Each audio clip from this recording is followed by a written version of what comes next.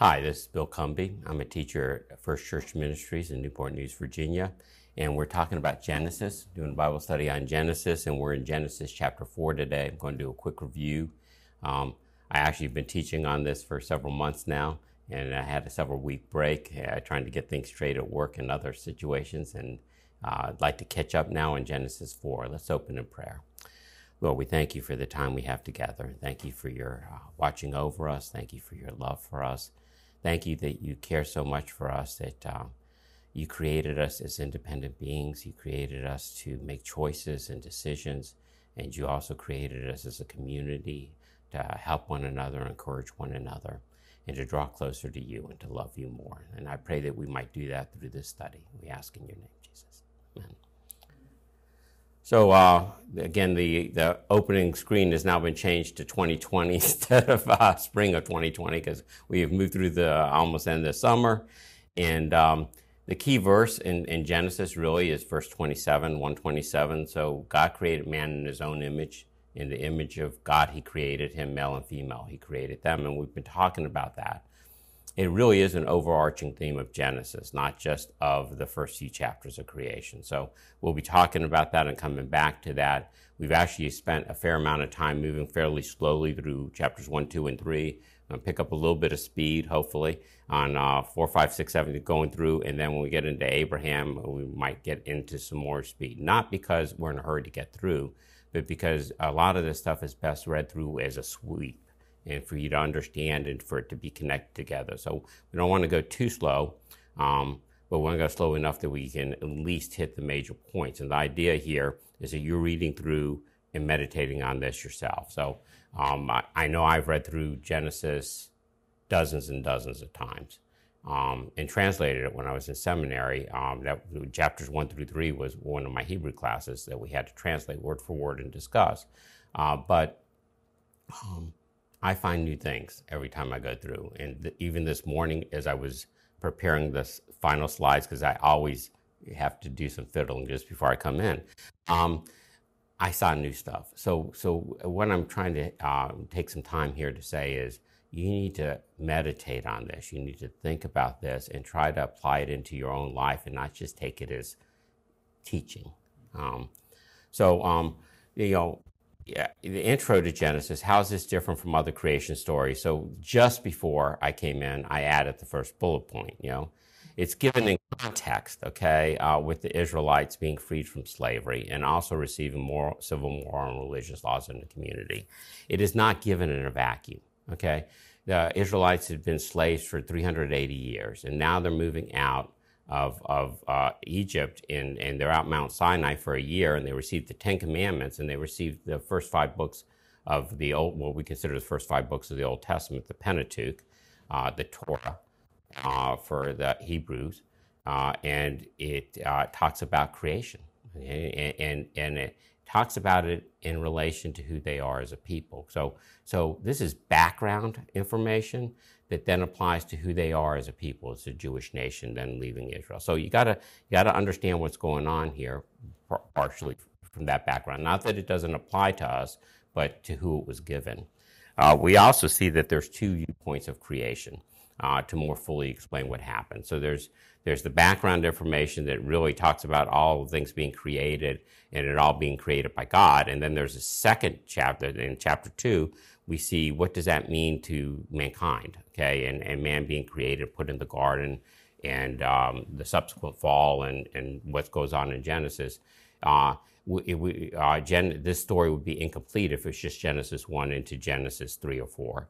And it would be incomplete if it just had Genesis 2 and didn't have Genesis 1, because you sort of wonder, well, how did you get there? What was the start of it all? And that goes to the third point that I would have to say, and I added this at the very end, after the dash. It's a straightforward account.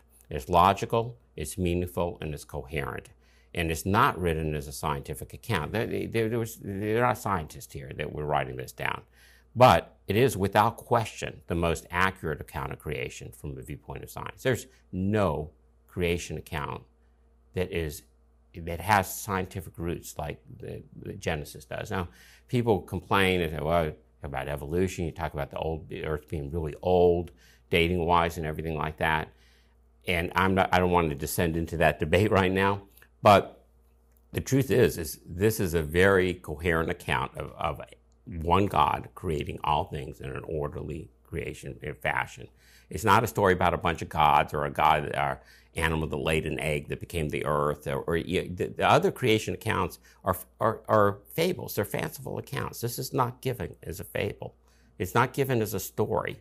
It's not given as why the Hebrews and Jews are better than others. It's just given that God created all of mankind, all together, created everything, and there is only one God. Okay, and so we have to understand we take that for granted in Western society. Almost everyone knows Genesis 1, knows about it, and it's been poked fun of. Okay, but it's not. It's a truthful, accurate account. Again, you might argue, quibble over some of the items there, age and stuff like that, and were they literal days or not. But there's nothing like this here. Now, I am of the viewpoint that it's an accurate historical account, and that those days could quite possibly be 24-hour days. I don't know. I don't think the text demands that, but it could be. But in any case, I do believe that even evolution, even if you believe in evolution as a random process that God got started, you have to say that the order of things being put together is the order that the evolutionists are talking about. And you have to say, that the different kinds of the animals and how things are created and the days and stuff are set apart, and we go into this next slide, are set apart in a very orderly fashion. It's almost like someone had a shopping list and they had a bunch of stuff they wanted. They organized it by the aisles they were going down to. So that does not mean it didn't occur this way, but it does seem to have an order structure too that it resembles someone trying to do something in a very orderly fashion, which would be God creating the world.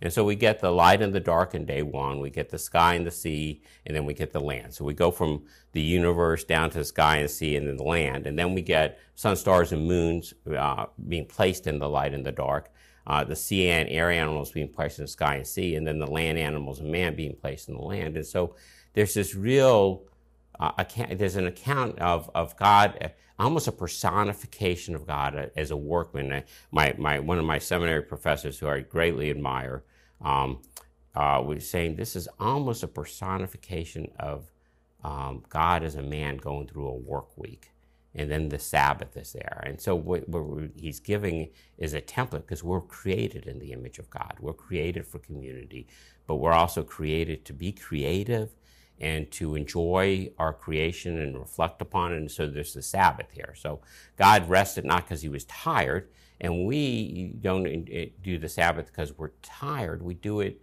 to reflect on the fact that there's more to life than just creation, okay? That there is God, and there's a relationship with God, and this is all part of a larger plan, not just a random set of events that happen. And we ignore the Sabbath to our own peril. And I have to say, I've ignored the Sabbath to my own peril, and I'm trying to recover some of that. But sometimes God lets us sort of go through depths so that we understand how bad things could be. And I don't feel I've got the worst of it, but I think he gave me enough of a taste to really understand that if you work, if all you do is work, all you do is you're just an animal. Okay, there's more to it than that. There's community, there's relationships, and above all, there's a relationship with God. And so that Sabbath is a very important, it's a barrier too, by the way.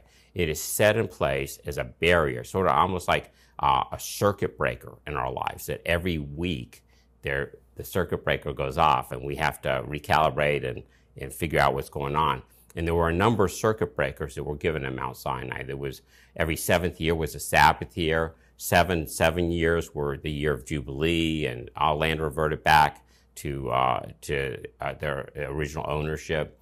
And there was a lot of stuff there that God gave to help us, okay, that we, again, ignored at our own peril. So the focus on Genesis 2 is a second account of creation.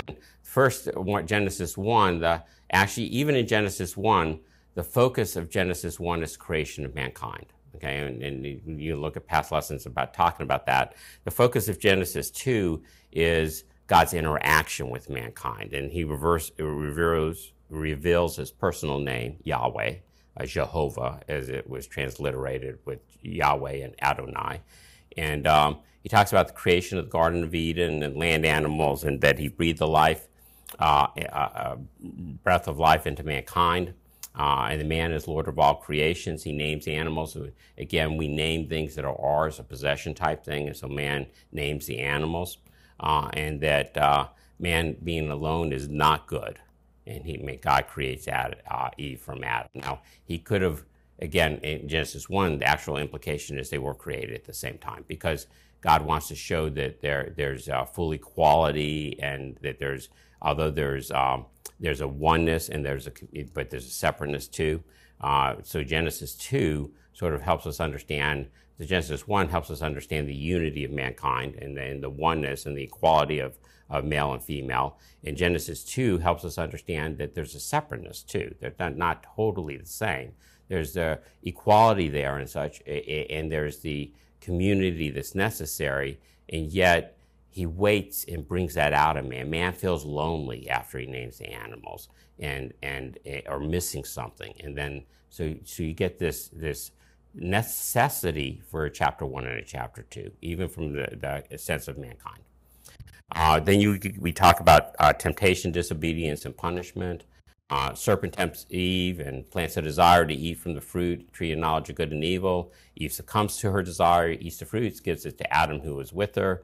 And their eyes are opened, and they realize they're naked. They've been sold a bill of goods. They realize, yes, they know the difference between good and evil, but they know it from the underside. They know it from the evil side and what it is. And it's not what they expected. But then you have to ask yourself, and again, we don't want to dwell too much on this, but in prior lessons, is, but what did they expect? What did Eve expect? I mean, she's listening to a serpent who says, you're not going to die. She doesn't even know what death is. Probably. There could have been death, animal death in the Garden of Eden. Some people say no, but I'm not that advocate. I think that she could have seen animals die, or plants die or whatever, but still, what did she expect? She didn't have any feedback from someone who died before. So you need to realize she did what she wanted to do. It wasn't that she was afraid of death. She wasn't afraid. She didn't know what it was, and she didn't know what the knowledge of good and evil was. And yet there was something she wanted, and that outweighed her trust in God. And that's the essence of sin. Is really wanting something and saying, I want it. I don't care what you want, God. It's a rebellion against God, God's goodwill. And so Adam blames his disobedience on Eve and then on God. And Eve, he says, I was deceived. I sinned. Eve actually comes out very good on the sense of she comes clean very quickly and doesn't make the excuses. And everything suffers from this. The serpent, the highest of the created animals, Eve and Adam. Eve suffers in being a helpmate. There's no longer this partnership. There's a vying for supremacy in there, and there's pain in childbirth. And Adam is punished by he would do the hard work in the ground and stuff like that. And again, we could spend a lot of time thinking about that. If there wasn't a fall, would there ever have been any question of total equality with Adam and Eve? Because the punishment is put on Eve, that Eve is now having to strive with Adam for this, where it should have just been equality from the beginning. And don't get me wrong, all creation suffers, okay? And man and male and female both suffer. But there are specifics in here, okay? And the pain in childbirth, and then the pain of working the ground and things just going wrong. But those are things that are shared, not the pain of childbirth, the pain of creation gone wrong through all mankind. Okay, so now we're in Genesis 4, and we talk about the sacrifices of Cain and Abel. So Cain, and now Adam knew Eve, his wife, and she conceived and bore Cain, saying, I have gotten a man with the help from the Lord. And again she bore Abel. Now Abel was a keeper of the sheep, and Cain was a worker of the ground. And in the course of time, Cain brought to the Lord an offering of the fruit of the ground, and Abel also brought the firstborn of his flock and their fat portions. And the Lord had regard for his offering, but for Cain and his offering he had no regard. So I want to take a step back. I mean, it's easy to jump right into Cain and Abel. I want to take a step back about what happened after the fall. So they go out and a family starts, and Cain is the firstborn. Okay, I want us to be thinking about that because, again, there's no other people around. There's 3 people. And Abel was, my guess is probably not the 4th. Okay, he's not the next born one. And the reason I say that is because when he's forced out, Cain is forced out, he talks about people wanting to kill him. So there's other people out there already. Now, they could be younger children, they're younger than Abel, but the text doesn't demand that it was Abel. But there's a family there, okay?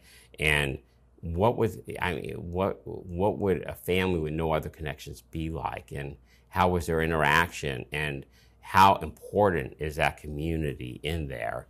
I actually put I was going to put after they were forced from Eden, and then I said, I don't want to do that. So I put, and then I came an exile from Eden. So there's an exile here. There's a coming out of, which made me think of the exile that the Israelites had when they went to Babylon.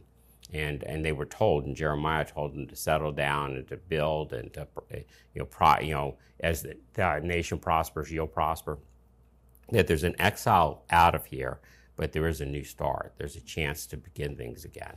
And so you get that. You get this Cain being a farmer and Abel being a herdsman.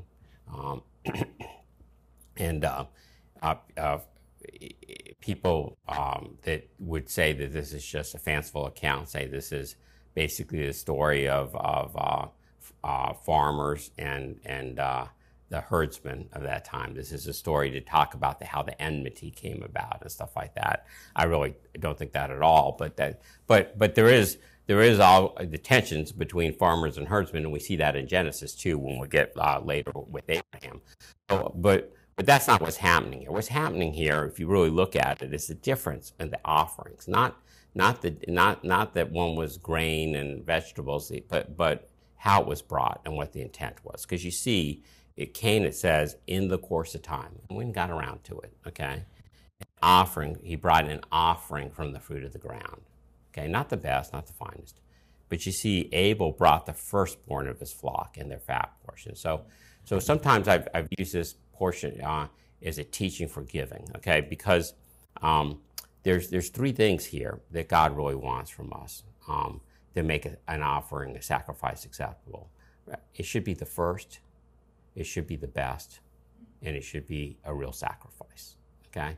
So he brought the firstborn of his flock, okay? He didn't wait. He brought the firstborn, right? He brought the fat portions, the best of those of that offering thing, and it was a sacrifice. Now, we don't realize this, but because we don't live in this society, but when you offer your firstborn, there's may not be a secondborn. For a herdsman, offering the firstborn is a real sacrifice. It's sort of like George Orwell in Animal Farm. He's talking about the chickens and the pigs or whatever like that, and the chickens do a donation, but the pigs have to do a real sacrifice to make breakfast happen. So I think that's in Animal Farm. Might just be a joke I saw when I was reading Animal Farm. But there's a difference between an offering and a sacrifice. And so when we give, we should really So we're not teaching on giving right now. So we're teaching on this section. And so Cain was very angry and his face fell. And the Lord said to Cain, why are you angry and why is your face fallen? If you do well, will you not be accepted? And if you don't do well, sin is crouching at the door and its desire is contrary to you, but you must rule over it. Now, I've been using the ESV. I actually put that in here because I want to talk a little about this translation really quickly. So so you get different levels of accuracy in translation. literalness, excuse me, not accuracy, because there are translations like ESV, King James, New American Standard, that are very accurate literally. Okay, then there are other message. There's something like the Living Bible, where the guy didn't even know Greek and Hebrew. He read his English Bible and rewrote it in everyday terms, and so you get thoughts, and so it could be very faithful to overall thoughts, but not very accurate in the details. And these other translations very accurate in the details, but sometimes don't convey the thoughts well. I have to say the ESV really falls down on this one, because the last one, it says, "His desire is contrary to you, but you must rule over." Now, I don't know what they intended for that to mean. Every other translation, including New American Standard and NIV, which is a little bit less literal, but still fairly literal, talk about, in fact, that's what I have down here. It says, "But if you do not do what is right, sin is crouching at your door. Its desire to have you, to dominate, to overcome you. It's not desire, and so his desire is contrary to you is right. It's against you. It's at war with you is what it. But just the phraseology is a little awkward. So I thought I'd bring that out here, because I want you to understand you should be reading some different translations. And generally, I side and I go with the ESV because in New American Standard, because they're more accurate literally, but sometimes that accuracy is very awkward in its phraseology. But let's look at what's going on here. So Cain's angry. So it's very interesting. Cain, he doesn't repent or anything. He's just angry. And God confronts him. He says, "What are you angry about?" He said, "If you going to do..." Now, obviously he's done something wrong, because God says, "If you do well, won't you be accepted?" So God is telling Cain, you didn't do right, okay? God doesn't always tell us. There's no appeal to God. You can't say to God, "I didn't know." God knows if you know or no, okay? So God's here says, like, why are you so angry? I mean, if you do well, you'll be accepted. That, obviously inflames Cain, okay? But the truth is he's just saying, he's just saying what he knows Cain knows. And Cain is unwilling to deal with it. And I'd say this, we are often unwilling to deal with our sin. We know we're like the little kid that goes, "Oh, no one can see me now," okay? Or the ostrich that puts its head in the ground. They can't see me if I can't see them. We think about that same with our sin. And God calls us for us. So Cain is not the only one God talks to, okay? You might not hear the voice, and I know that if you hear the voice, literally, sometimes it's not a good thing, because things are not quite right. But God does speak audibly to people at times, and talk to them, and He often speaks quietly to us. He often speaks into our hearts and minds, and we knows. And let me tell you, you can know if God's asking you some questions. Now, there's a difference between, Satan will try to blame you and make you feel guilty and stuff like that, where God will try to convict you on sin. He'll say, "Hey, you're better." Satan will say, "You're not worthy. You're just," and try to amorphous thoughts. And God will say, you should have done better. You could have done better. I think Cain knew that he brought an offering in the course of time. It was grain. This has nothing to do, in my opinion, nothing at all to do with the fact that it was a grain offering instead of an animal sacrifice. Nothing at all. But the phrase, because the phraseology just says, so when he got around to it, he brought some of the things. That's a very specific type of wording. And so I think God's trying to help us understand that number one, we are our own keeper. We're going to talk about our brother's keeper in a second, but we're our own keeper, and we know what we did wrong. He didn't have to point that out. He didn't have to say, "Well, you should have offered a meat sacrifice." I know you probably didn't know that, but Cain knew he wasn't doing well. And this word desire, this is the same word that's used in Genesis 3:16, where it says, "Your desire will be for your husband, and he will rule over you." This time it's the sin's desire to rule over you. And it refers to an urge to dominate. It's a struggle in there. And and there's a proverb that says, "Is in the time of war, no one is let go. So sin lets no one go when the time comes too." And the point is this: is that sin is always presented as us being in control, but in reality, it's in control. Okay, it's always, I'm doing this because that's what with Eve. I'm in control. I can eat the fruit, but who's in control? Sin's in control, and so this is what's going on here. I have to say, I struggle with this. I mean, this is I see sin in my life, and I see this struggle here. I see. Paul expressed it too, and I know what I want to do, but I don't do it. And the stuff I don't want to do is what I do. And that's not Paul in some theoretical thing. This is Paul, in my opinion, really struggling with sin's desires to have me, but you must rule over it. So God's saying, no, don't let this happen. So, but what happens is Cain spoke to his brother Abel. And some translations have, and some Masoretic text doesn't have this, but some other texts do, that let's go out to the field. And when they were in the field, Cain rose up against his brother Abel and killed him. And then the Lord said to Cain, where is Abel your brother? And he said, I don't know. Am I my brother's keeper? And the Lord said, what have you done? Your voice of your brother's blood is crying to me from the ground. And now you are cursed from the ground, and it has opened his mouth to receive your brother's blood from your hand. And when you work the ground, it shall no longer yield to you its strength, and you shall be a fugitive and a wanderer of the earth. Now, there's so much here. It's hard to go into it all. So they go out there, they're in the field, he kills them. No one's been killed before. There's been no human life taken. This is the first time that blood has been spilled, which begs a whole bunch of questions that Genesis doesn't answer. How did he do it? Was there a struggle? Was it a sudden thing? Was it long protracted? How did he even know what to do to kill the person? That thing. So, but okay, they were brothers, and it was after the fall, so they probably fought with each other. Probably some fist fights at times on other things, and they seen animals killed and stuff. So there was a thing there, but still, it's like, what's going on here when you really start thinking about it? And then the Lord says to Cain, again speaks to him, where is Abel your brother? Now, Cain knows that God knows. I mean, come on. Yeah. So, I don't know. Am I my brother's keeper? Talk about playing dumb. I mean, sheesh. It's like, I don't know. Am I my brother's keeper? You almost wonder if it's almost in there, because there's such a poignant phrase. It gets carried over and over.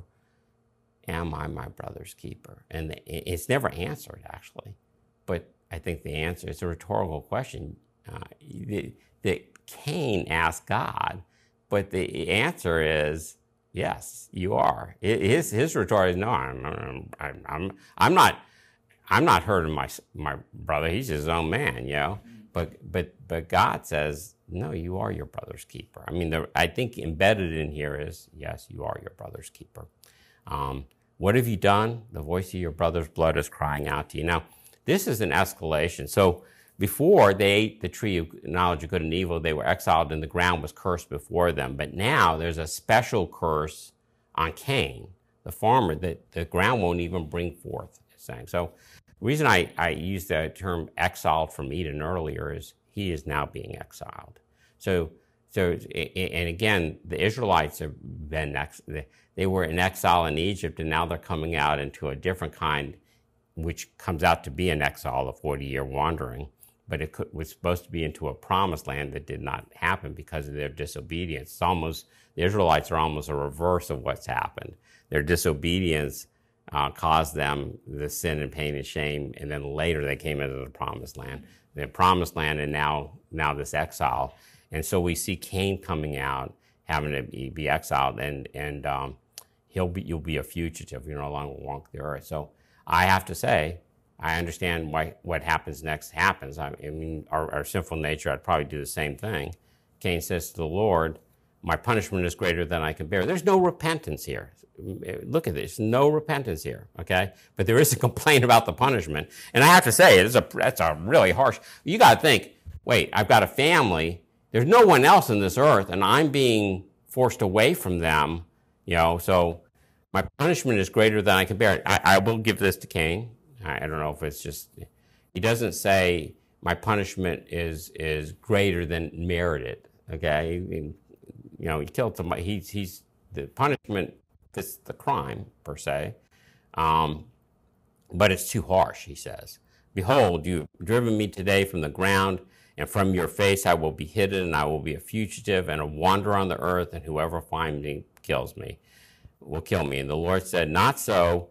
If anyone kills Cain, vengeance shall be taken on him sevenfold. And the Lord put a mark on Cain, lest any be found that should attack him. And Cain went away from the presence of the Lord and settled in the land of Nod, east of Eden. Okay, so again, he doesn't repent. God does not condemn. When he comes back and with the punishment thing, he doesn't argue with them. He actually says, he ameliorates it. He says, I'll put a mark and no one will kill you. 7 times is very important. It's going to come in at the end of this chapter. So there's a structure here.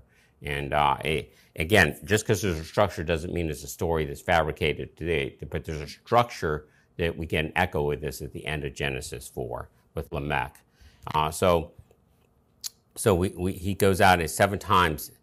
I want you to see several things. God judges directly, okay? And you will see that. You'll see that up through the flood. And after the flood, he institutes government. And we're going to talk about that. But up to the flood time, God deals directly with people in their punishments. And he's then exiled. Now, people say, well, we were people. In fact, it talks about in Bill and City, yeah. So Adam and Eve lived 900 years, and like I said, Cain might have been the first, but Abel probably wasn't the second, and there was probably several dozen people at least, maybe a couple hundred at that time that it spread out, and so there was time for he could take a wife from. And again, we talk about it's not actually allowed in the Mosaic Code, but again, that's because the genetic defects passing on, and probably after the fall, those weren't as bad, and there was no choice anyway. And we'll see some horrible instances in Genesis where they felt there was no choice on that thing too. So that's for later. The family of Cain. So Cain knew his wife, and she conceived and bore Enoch. And when he was built a city, he called the name of the city after his son Enoch.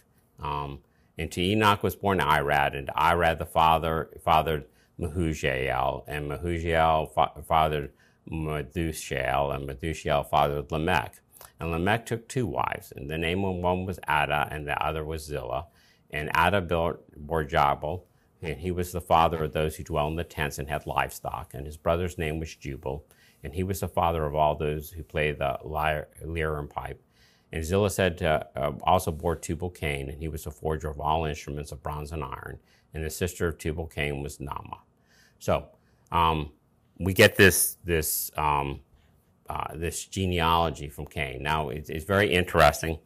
There's seven generations here, and again, there's a structure here that sometimes bespeaks that maybe it's a structure for memorization or for pedagogy, teaching of stuff, and so there may have been more than 7 generations, but these are the 7 generations mentioned. I don't know. I mean, scholars are not agreed on that, okay?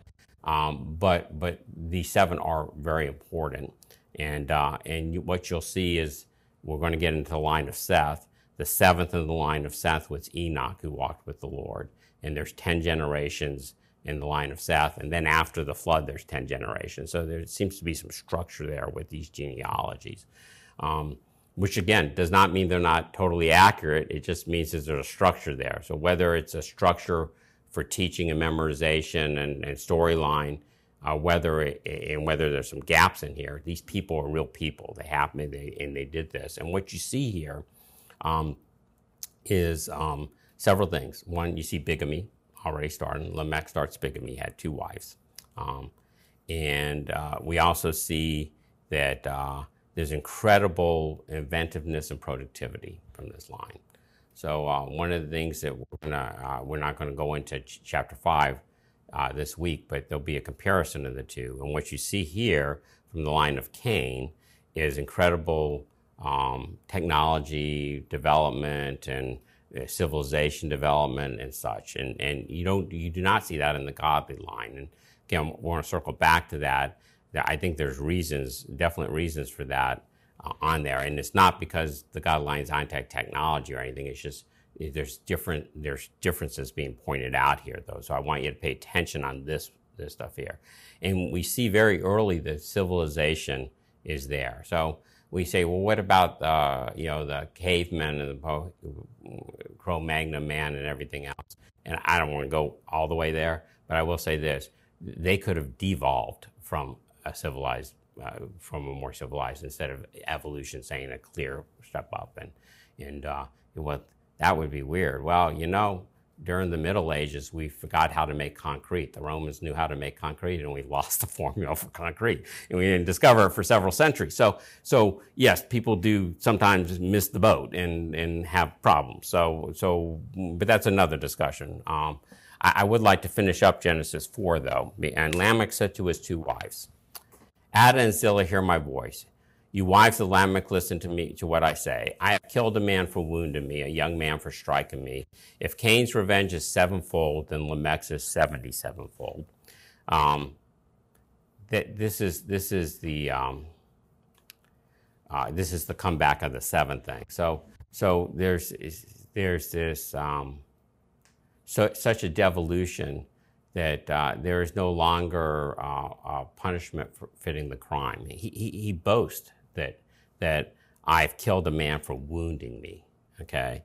A young man for striking me. So a young man strikes him across the face and he kills him. So there's this lawlessness. There's this, so you get at this end, the end of the 7th line where he's boasting, you see the degeneracy of mankind. You see that you think it was bad with Cain, it's worse with me. I'm a badder man. I'm a worse man than Cain is. You think he was bad, and so you get this at the end, and this is the end of the line. Okay, this is all you hear of the line of Cain, and period. Okay, you don't even hear of it. So then comes the line of Seth, and then comes the flood and stuff like that. But the line of Cain ends here as far as our discussion goes. Okay, we won't talk about that in a direct mention. Okay, I actually think the daughters of men are referred to this line. Okay, the daughters of men are descent. This is man. This is the line of man. And then you get, and Adam knew his wife again, and she bore him a son, and called his name Seth, for she said, God has appointed for me another offspring instead of Abel, for Cain killed him. And to Seth also a son was born, and he called his name Enosh. And at that time, people began to call on the name of the Lord. So now we get this reconnection with God. And we're going to see in chapter 5, it goes back and it says, when God created Adam in his image, and then Adam had a son in his image, and then Seth. And so you see that now the godly line going, and we're going to talk about that next week. And then we're going to talk about the godly and the ungodly line and what happens in the flood and such. So, but what I wanted to show here is that things got bad fairly quickly, okay? Sin, there's a pleasure in sin for a while, but it ends very badly. And it ends very quickly, too. Sin is a parasite, okay? When you think about evil, the devil can create, God is only the creator. He creates only good things. All the devil can do is corrupt things. And all the sin can do is corrupt things. Sin always promises you more than it can deliver. And as you feel that emptiness, you sin more and more, and you get less and less pleasure until you loathe what you're doing and get no. Because the devil doesn't just want you to be rebellious against God. He wants you to suffer like he's suffering. And so we get this, and we understand this, but we still sin, and we still get entwined into this. And again, I just have to come back that this message is given to the Israelites on Mount Sinai so they can understand just how pernicious sin is and how deeply it's affected them in society. the message, the answer of Christ coming and dying for our sins and the Holy Spirit living on us and renovating our lives and changing us is not there. Because again, sometimes you got to feel the need. So I thank God that the past 2 or 3 months I've shared that have been really hard on me, some of the hardest times I've had in my life, and it's been because of my sin. It has been. There's other forces at work too, but a lot of it is me. You got to look when a lot of things go wrong. You got to look at what the common source is, okay? And the common source in this case is stuff with me too. And so I've got to say, what is it in me that is causing this? And it's been painful. It's painful, and I will not say the pain has stopped and it's over, but I will say this: that God sort of opened my eyes and has brought me through in the last couple of months to. Several big moves that I've had to make and change, and that have been very helpful. But and that I'm on a firmer ground now. But the point is I'm not without sin now. God pulls you out of the pit, not and sets your foot on common ground, not so you be everything's fine now and walk away. It's to draw us closer to Him and to be in more fellowship and to love Him more. And so as we see this, and as you are going through sin in your life, and you're struggling with this, there is a Redeemer. There is someone who has an answer for this. The Israelites, it took 2,000 years. God's time is not our time. 2,000 years, actually about 800 years from Mount Sinai to the time of Christ. But so when they're listening, they have 800 years in the future, the answer comes, the Messiah comes. And yet He shows them enough that they know that they're not worthy and that they need to trust in God and that a sacrifice must be made for their sins that they cannot make themselves. And so an animal is slain instead.